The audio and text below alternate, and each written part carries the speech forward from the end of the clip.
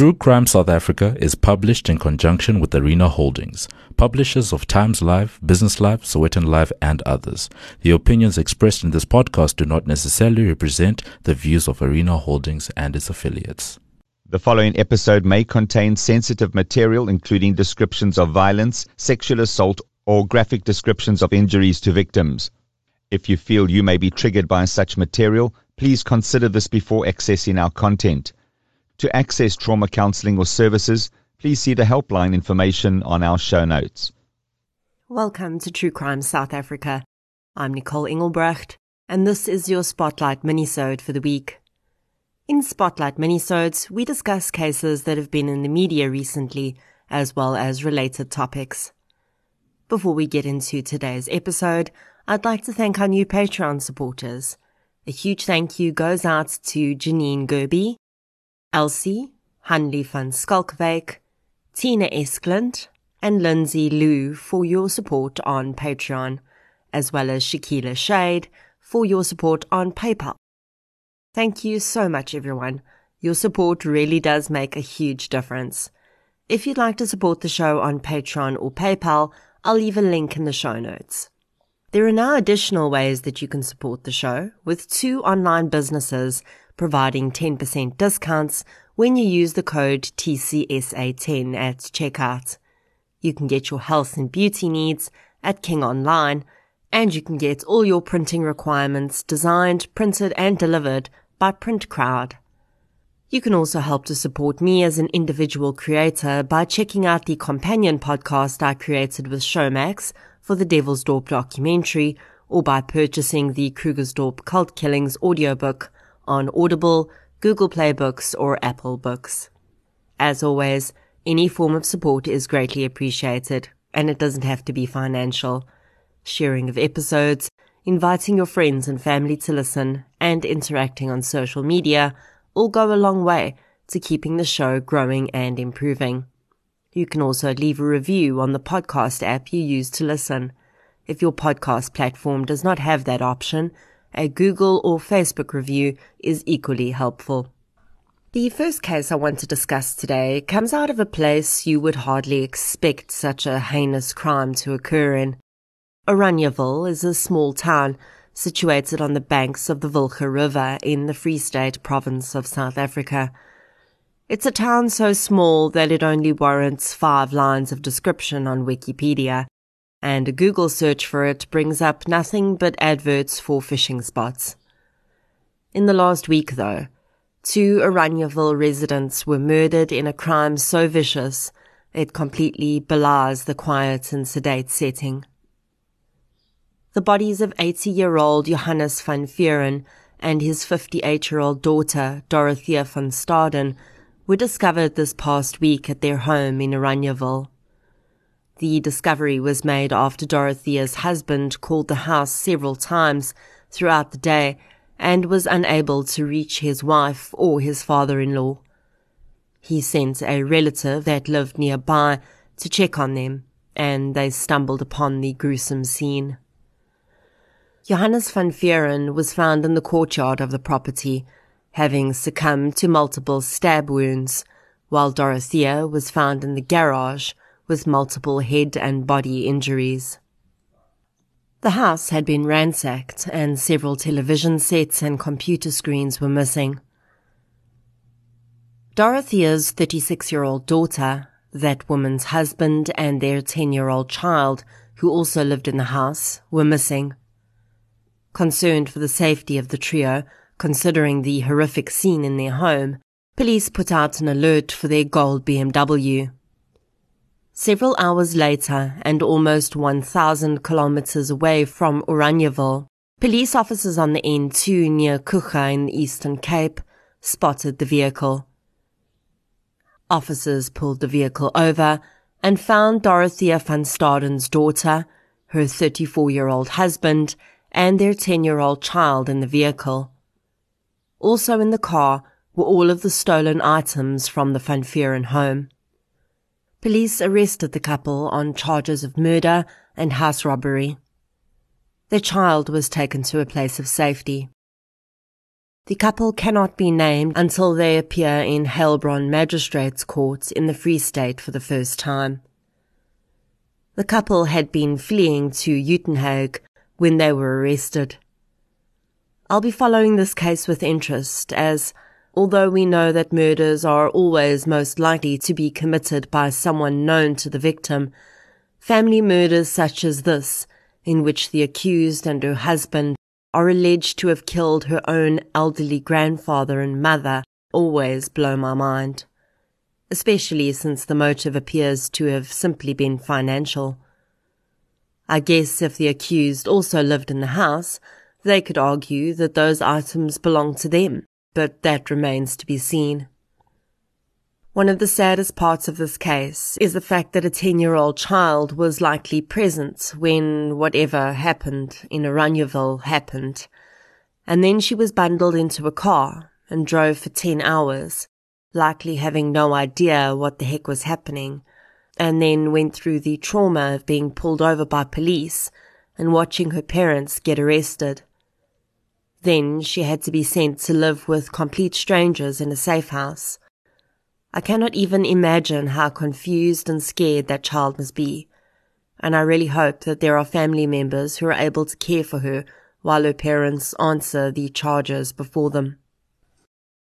In another case, this time in the Western Cape, which came to its conclusion this week, 40-year-old Melvin Volkwyn was convicted and sentenced to 20 years imprisonment for the murder of 1-year-old Orderic Lucas. The case, though, has not been cut and dry, and many other elements and points of conversation have been raised around the child's life and death. In what has become a picture synonymous with suffering, a photograph of Orderic shows him looking blankly at the person taking the picture. The child's eyes are filled with tears, and his nose is running unabated down his upper lip. The child's eyes are sunken in, and he looks exhausted. This image would bring into question the lack of care that Orderic received in his short life. Orderic and his twin brothers had been removed from the care of their mother, Davidine Lucas, after it was found that Orderic's arm had been intentionally broken. Davidine was a drug user, and it's alleged that she would regularly forget in whose care she'd left her children. Orderic and his siblings had been placed into the care of their maternal grandmother, but on the day that he is believed to have gone missing, the grandmother sent the 3 children to their mother as she was having her birthday party. This action would have been in contravention of the court order, which gave her guardianship over the children, and forbade the children to be in the care of Davidine. It is actually unclear when Orderic went missing, as his mother and grandmother only reported him missing 4 days after he was last seen. 10 days later, the child's body was found by a group of children whose ball had fallen into a drain. When the children went to retrieve their toy, they discovered the severely decomposed body. Orderic's body was in such a decomposed condition that it was impossible to determine how he had died, but marks around his neck seemed to indicate he may have been strangled. Orderic's mother could not initially remember who she had last given her child to. She initially named one of her friends, but when police determined the child had not been there, she then named Melvin Volkwyn. Volkwyn admitted that he had taken the child from Davidine's care during that time because she'd been assaulted in a mob attack after she'd stolen a cell phone, but he maintained that he'd returned the child to Davidine and he had no idea what had happened after that. Despite his conviction, Volkwyn maintains his innocence. In August, the state announced that it may pursue charges against Davidine Lucas and her mother for their role in Orderic's death. The young child's medical records showed that in the 22 months that he was alive, he had been treated for malnutrition, sores on his genitals and mouth, some of which had gone septic, the broken arm, and he was found to have severely damaged teeth. His mother would claim that Volkwyn had broken her son's arm and extracted his teeth with pliers. But Volkwyn says that both of these injuries were inflicted by the child's mother. It is unknown whether the state will proceed with charges against the two women. But in handing down her sentence to Volkwyn, Judge Nolundi Nyati berated the community that Audric lived in for allowing the child to have such a miserable life and death. It's alleged that Davidine's neglect and abuse of her children was well known in the community, and yet no one had ever reported this. The children were only removed after doctors alerted authorities about Audric's broken arm. It's also alleged that when it became known that Audric was missing, members of the community joked that Davidine had, quote, misplaced her child again, end quote. While in cases like this I would usually have significant empathy for the family left behind, I really struggle to feel that way for Audric's mother, and even his grandmother, to be honest. While I only have the details that the press has published, and I am well aware that it is easy to judge from a position of privilege, I feel like Audric was horribly failed by these people.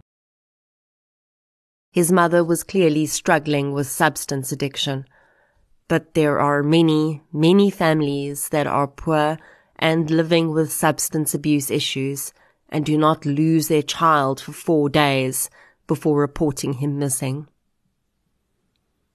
In a photograph in the media, Audric's mother and grandmother sit on a couch in the older woman's home. The grandmother holds a tiny pair of shoes that still have the price tag on them, and the mother has a pack of unopened disposable diapers on her lap. The grandmother looks into the camera with a small smile on her face, but the mother looks off into the distance. She is thin, and her collarbone protrudes from her neck. She really doesn't look like she wants to be there. The irony of this photograph is that I assume it's meant to show how Audric had things purchased for him that would indicate some level of care. But diapers and a pair of shoes he clearly never wore did nothing to help him from 22 months of neglect, malnutrition, and injury. Those things did nothing to help him when he lay in a drain for 10 days, 4 of which no one was even looking for him. I am not a mother, and I never will be one, so I cannot speak to the difficulties of raising children from an emotional, physical, or financial perspective. But I hope you'll forgive me if I admit that I find it very difficult to have empathy for Audric's mother. But that doesn't help him either. My anger and outrage is useless now, and all I'm left with is the question, if Audric was my neighbour's child, would I have done something? If he was your neighbour's child, would you? The last case I want to discuss today sadly also involves the murder of a child, but in this case, the child's mother was a victim too. In the last week of September, it was announced that 4 men had escaped custody in Limpopo. Stanley Chitea, Dexter Tinashe, Joseph Tlondwane, and Mohamed Nasir were being held in the awaiting trial section of a prison when they allegedly soared through the bars and exited through an unlocked steel door. They then entered the exercise area and escaped through the roof from there. The first 3 escapees I mentioned were being held on charges of housebreaking, robbery and rape. But Mohamed Nasir was waiting to answer to 2 murder charges. In January this year, Mohamed Nasir booked into a lodge with his wife, Chantal Ash, and their 8-month-old baby, Tasneem.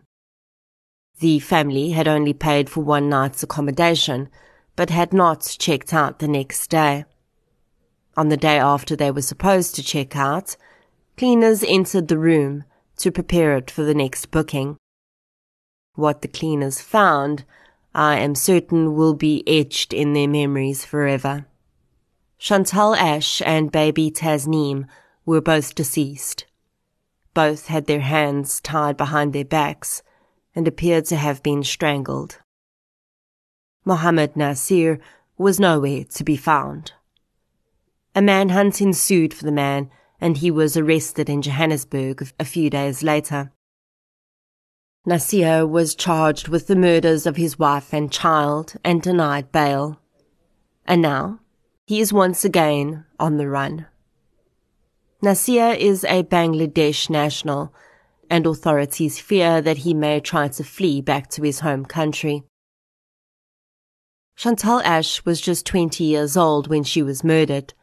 She had known Mohammed for 5 years after meeting him at the shop he ran in her hometown. Her mother says that she'd seen how much her daughter loved Mohammed, and she'd grown to love him like a son too. When Chantal announced that she was pregnant, her mother Annie was a bit shocked as the girl was so young. But by the time Tasneem arrived, everyone was in love with the beaming baby.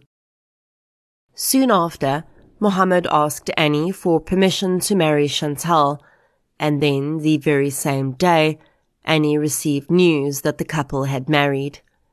Annie was once again taken aback that she hadn't been given the opportunity to attend the wedding, but Chantal explained that it was a small ceremony with just a few friends. A few days before Chantal and Tasneem were murdered, the woman texted her mother to say that she and Mohammed were arguing. That would be the last time she would hear from her daughter. Annie had attempted to get hold of her daughter during the time that she now knows she was already deceased. When she couldn't reach her, she phoned Mohammed. The man told her he didn't know where Chantal and Tasneem were. If Mohammed Nasir does manage to escape the country and flee to Bangladesh, he may well never stand trial for his crimes, as according to the website of the Department of Justice and Constitutional Development, we do not have an extradition treaty in place with Bangladesh, which means that the country does not have to return its citizen to South Africa for criminal charges. With international travel being as difficult as it is right now, I would hope that would mean Nasir has not been able to flee and that he's still within the borders of South Africa. If and when the man is recaptured, the trial will hopefully reveal the details around the two murders. But I have to say that just the details that have emerged recently scream controlling and abusive relationship. Chantal met Nasir when she was just 15 years old, and he was already an adult. While the strangely quick marriage could well just be a matter of following religious practice, as Chantal had fallen pregnant outside of marriage, the fact that her family was not given the opportunity to attend is concerning. The marriage was not just a joining of two people. Chantal had to convert to an entirely new faith system in order to marry Nasir. And while that's not uncommon, it's also certainly not a decision to be taken in a single day. I think the most horrific thing about this case is the detail that emerged that little Tasneem's tiny hands were tied behind her back when she was found. I cannot even comprehend why that would be necessary, or how a father could do that to his baby girl, if that is indeed what happened. Mohammed Nasir needs to be located, and then his trial needs to be carried out quickly, so that this man does not have another opportunity to flee. If he is guilty of what he is charged with, he is a cold-blooded and terrifying human being, and society needs to be protected from him before he preys on someone else. That, ladies and gentlemen, is your Spotlight minisode for the week. If you enjoyed this minisode, please subscribe to the show on the platform you're using to listen right now. You can also follow us on social media. We're on Facebook, Twitter, and Instagram.